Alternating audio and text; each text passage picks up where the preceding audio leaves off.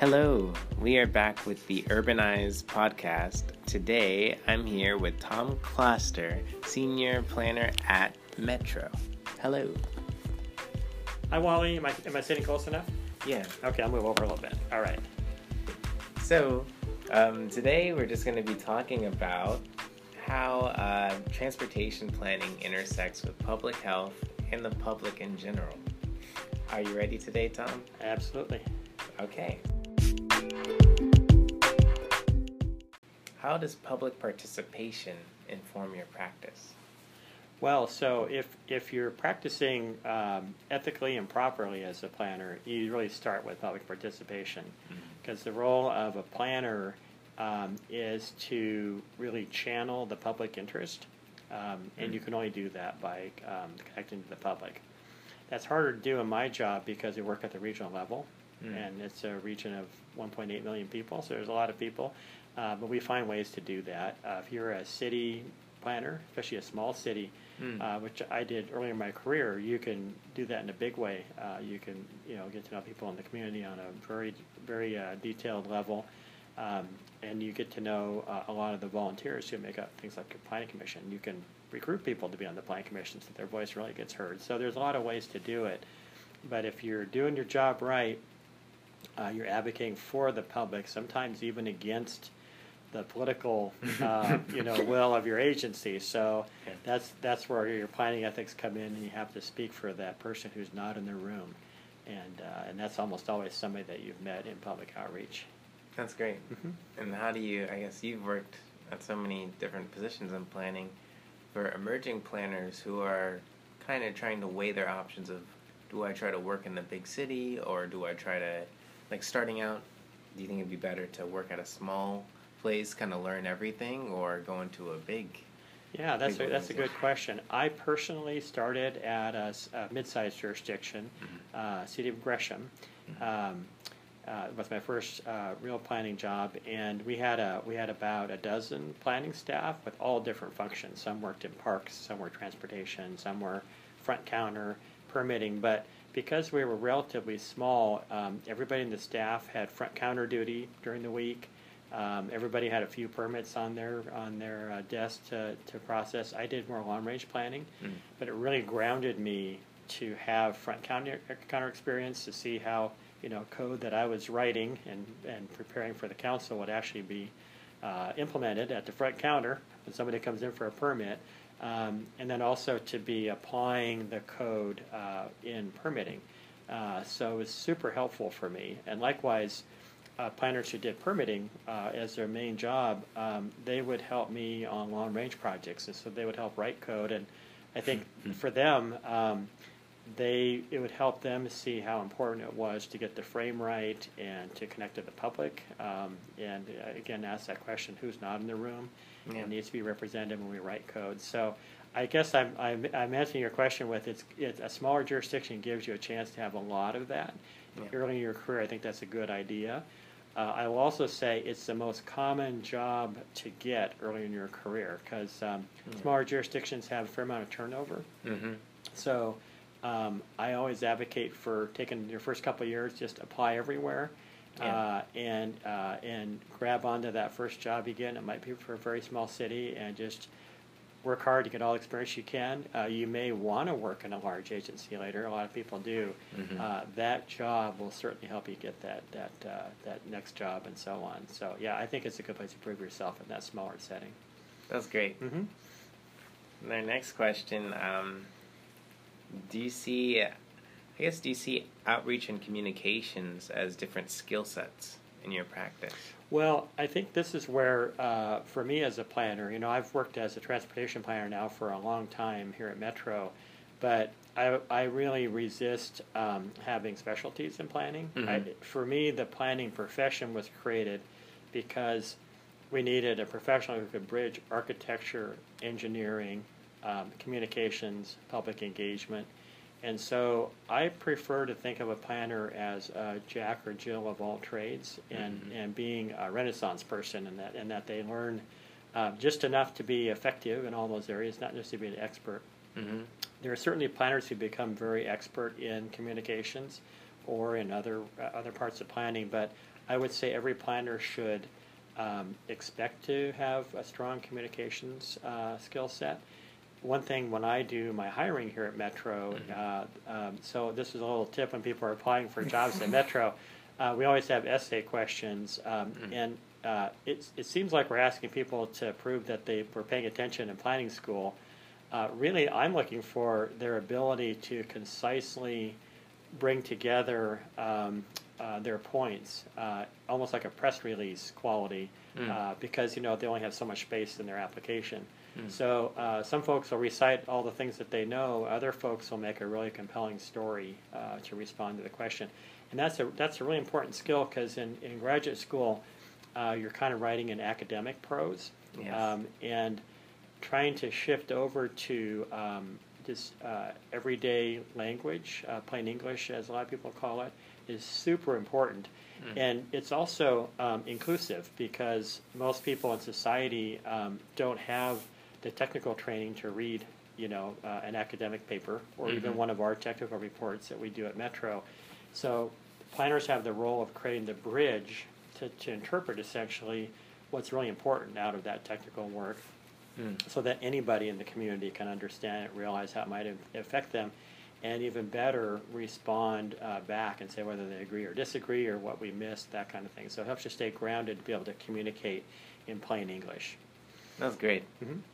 So while we're flying through these, we just have 3 more left. There we go. So I guess how do you professionally balance the public engagement that you do receive once you put word out and they've talked back to you, if they understood, with implementation? Yeah, so there's so in the planning process, there's a very formal process, which is you have hearings and you have staff reports and you have planning commissions and city councils and, in our case, metro councils, all making decisions with votes. And so that is a really effective way to make a decision on something specific, but it can also be really exclusive.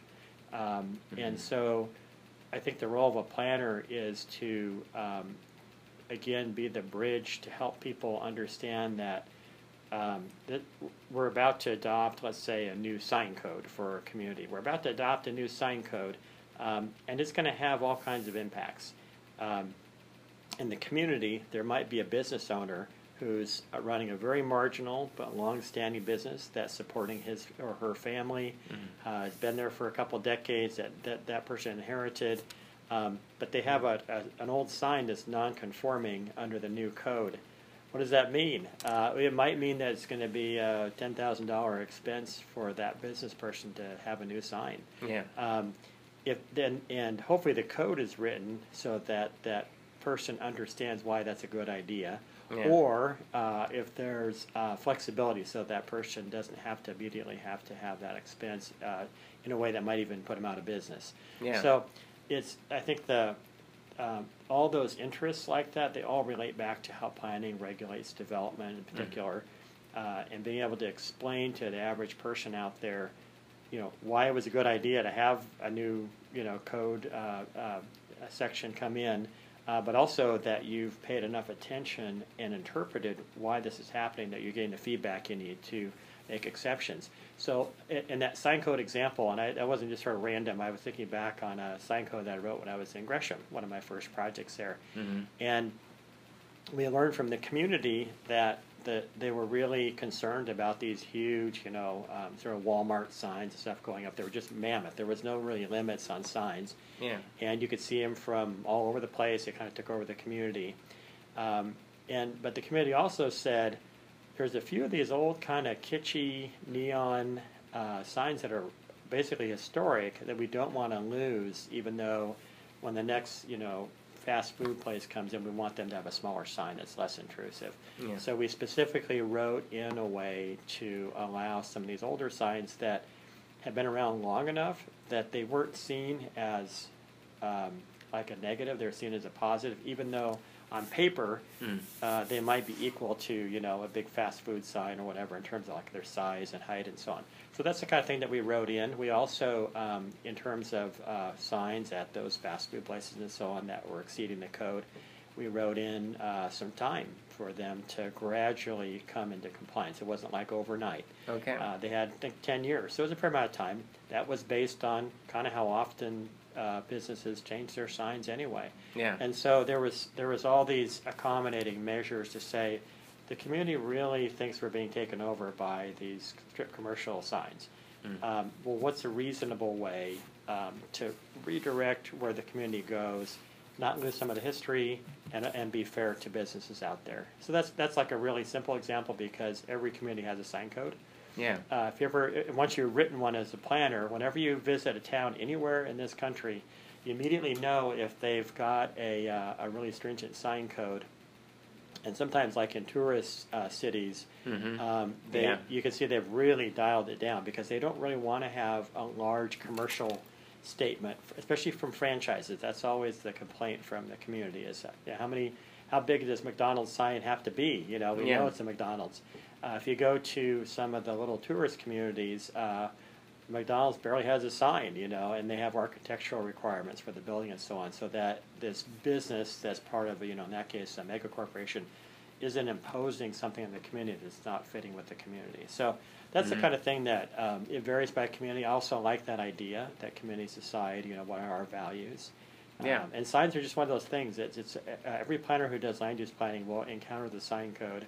Yeah. And it's one of those things that it's in the right of way. Or next to the right of way. Everybody sees signs. Everybody has an opinion about it. So it's pretty unavoidable, if you're a local planner, that you will touch the sign code someday. Yeah.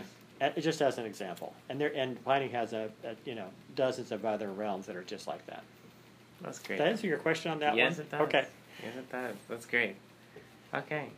Do you consider public health related to your work? And if so, how? Oh, totally, yeah, central. Yeah, I think we're just starting to appreciate that. If you look at the history of planning, again, as a profession, it really came from public health. If folks who haven't been in graduate school for a while, like me, would still remember that it was tenement housing, basic access to sanitation and light, air, things like that, that the development sector wasn't providing. And so the public interest came about through zoning to make sure that when people are building housing, they meet these minimum, I would call it a human dignity level at that point. They were building tenement housing that really wasn't appropriate for anyone to live in. So, and because they had all kinds of immigrants coming into New York. This is where the origin of all this was in the 1800s. And so that idea is still there. I think it's evolved, though, because we have all kinds of building and planning laws about how buildings need to be built to be safe since the early 90s, to accommodate people with disabilities, like with ADA compliant designs. I think now there's a new realm that's evolved, which is not so much is your physical health reflected in how you build a structure, to now is the community itself creating a healthy community. And that gets down to, have you built a community that makes it really difficult for people to have active living in their day-to-day life? Is their choice to ride a bike or walk, or just walk to transit or walk to the store, has that been taken away by the design of the community? Yeah. And so this is a larger public health concern that it's more in the public health realm, and less so kind of an individual, like health and safety. But it's overdue, and I think it's also acknowledging that planners didn't really own this as an issue until the last maybe 10 years. Up until then, it was like, well, the public health folks will take care of that. But really, the public health folks said, you're designing communities that lead to poor public health outcomes. That's not a public health department issue. We don't design communities. Planners do that. Yeah. So I think that's where this is starting to emerge. There's also a deep equity connection there as well.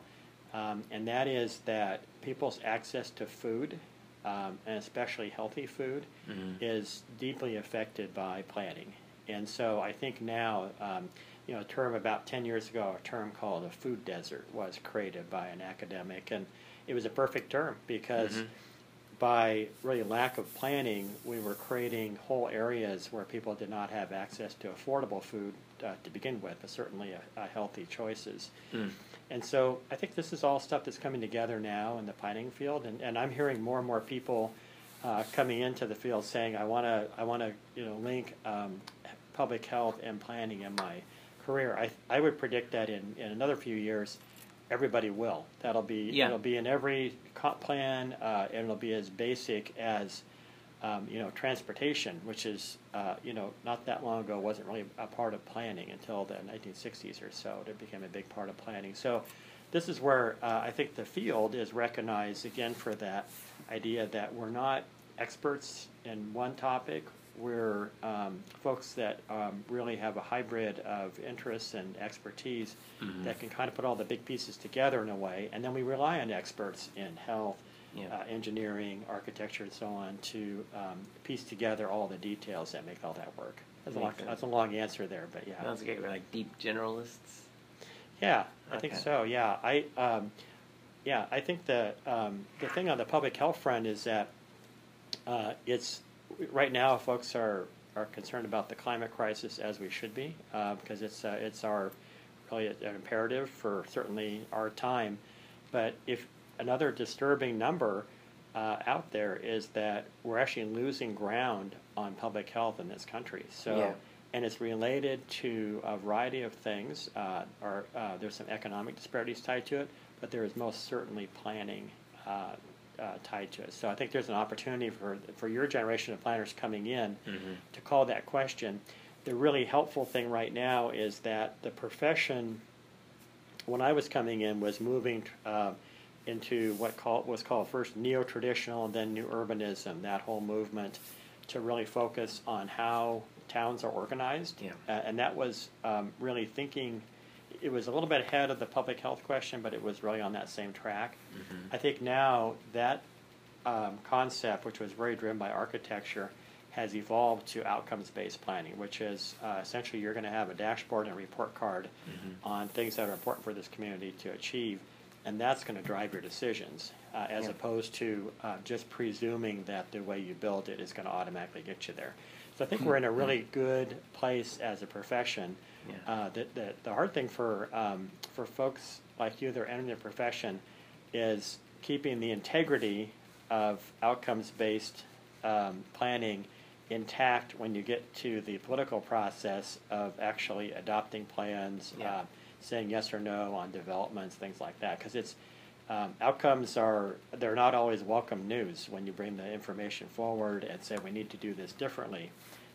You're going to have pushback because it may be against the status quo. And I would point to climate change and climate policy as a perfect example of that, where in this country alone, really in the industrialized world, the fossil fuel sector consciously undermines science and policy making because of a vested interest, and this is all known now. But it's created for us a huge political problem because it got so deep into the politics that climate became a partisan issue. So that's kind of the danger, I think, of outcomes-based planning, is that people with vested interests are going to really be threatened if data-driven policy is pushing against their interests. So this is a tough one. But I think the good part is that if we're also a nation of laws, and laws come down to evidence. So that's where public policy that has been data-driven has really been upheld in the courts. And so I think that's one of the better things about this, is that moving away from sort of planning theory or architectural design, these little softer philosophies, being outcomes-based means that if you are sued on a policy, you can go to court of law and you can show the data, and that's almost always going to really support you in the end. So I think it's a really good time to be a planner right now. You do have to be okay with being somewhat data savvy, and this goes back to that communication discussion we had, where that's yet another area for planners to be interpreters to the public. So learning to do infographics and learning to synthesize a lot of data into some really big takeaways that people would say, "Oh wow, that's amazing! I didn't know that childhood obesity had gone up in our community in the last 5 years, things like that people can then say, okay, now I see why this is an important decision to make. That's great. We just have, I guess we have just 2 last questions. Well, you already answered one. It was like, do you consider interdisciplinary approaches necessary? And I think you answered. Yeah, I will say, by the way, I think the thing that's missing most in the curriculum right now is landscape architecture. This is my own personal pitch. I love landscape architects, and they often become planners. I would love to see landscape architecture be a bigger part of the Masters of Urban Planning curriculum. Yeah. I think there's a lot of great things that have been brought in, but the term placemaking is one we use here at Metro. I think the downside of being too data driven and too analytical is that you can start to drift too far away from what it's like to experience a public space or even a private space. Yeah. And landscape architects are one of my favorite folks to work with, because an architect designs a building, sometimes a space. Landscape architects always design a space, and they need planners to help them figure out what they're trying to design for. But we need them to make sure that when it unfolds, it's a place that people want to be, and it reflects their values and feels like something that they want to be part of as their community. So that's my one pitch for people who are, say, in a program. If they're able to take outside of the core curriculum for a MERP program, to take an introductory class in landscape architecture, I think that'd be a really good thing to have as sort of like one more, a little bit of background. That's great. Wow. Our last, and I appreciate that advice. Our last question is... Is this the toughest question? Yes. Okay. You saved the toughest one for last. How do you measure outcomes within your field in terms of project analysis? In terms of project analysis? Specifically, like outcomes. Like, how do you measure equity? How do you measure... Yeah. Well, so I'll speak to Metro and what we do here for our transportation planning, since that's what I'm most focused on here. Yeah. First of all, we try to define outcomes that are broad beyond the question at hand, like transportation. So when we invest in transportation, we're affecting the environment, public health, individuals, equity itself. And so the outcomes have to be that full range. So I think that's where, in a jurisdictional level, you always want to have a comprehensive plan for the community that actually has that broader set of outcomes. And then from that, then you need to have things that are measurable and that you can track over time that relate back to it. So what we use is essentially key indicators as a way. Yeah. To have the capacity, because it takes time and money to track data, but have the capacity to monitor how we're making progress toward our outcomes, and then be able to apply that to like an individual planning decision. So when we, like at the highest level, we just adopted an updated regional transportation plan a year ago, and we made findings on all of these outcomes, and we had a little report card, and are we going up or down, and so they're not necessarily like a pass-fail. It's more like a compass to see if you're getting off track, and then also whether you're pushing on the gas hard enough, or I'll say for an electric vehicle on the accelerator. So I think that's really the thing is it's really direction and speed more than did you pass or fail. And climate is the best example, because scientists have put it all out there. It's really for policymakers to do something about it, whether it's at the local level or national level or international. But we can, in Oregon, we have greenhouse gas reduction targets for all of our larger urban areas. And so we know if we're on track. It doesn't mean that you sort of throw up your hands and say, oh, dang it, we didn't meet it, we have to start over with this plan. What it really means is you need to accelerate and you need to adjust your direction a little bit. So for example, here in this last plan update, we adjusted for way more transit than we had in our plans before, and we adjusted to spend more on transit sooner to get it out there, because we know there's underserved parts of the region where there's definitely people interested in using transit. So that's an example where it's important to measure it and tie it to the outcome, but also then respond to it by adjusting your direction and speed in which you're trying to get there.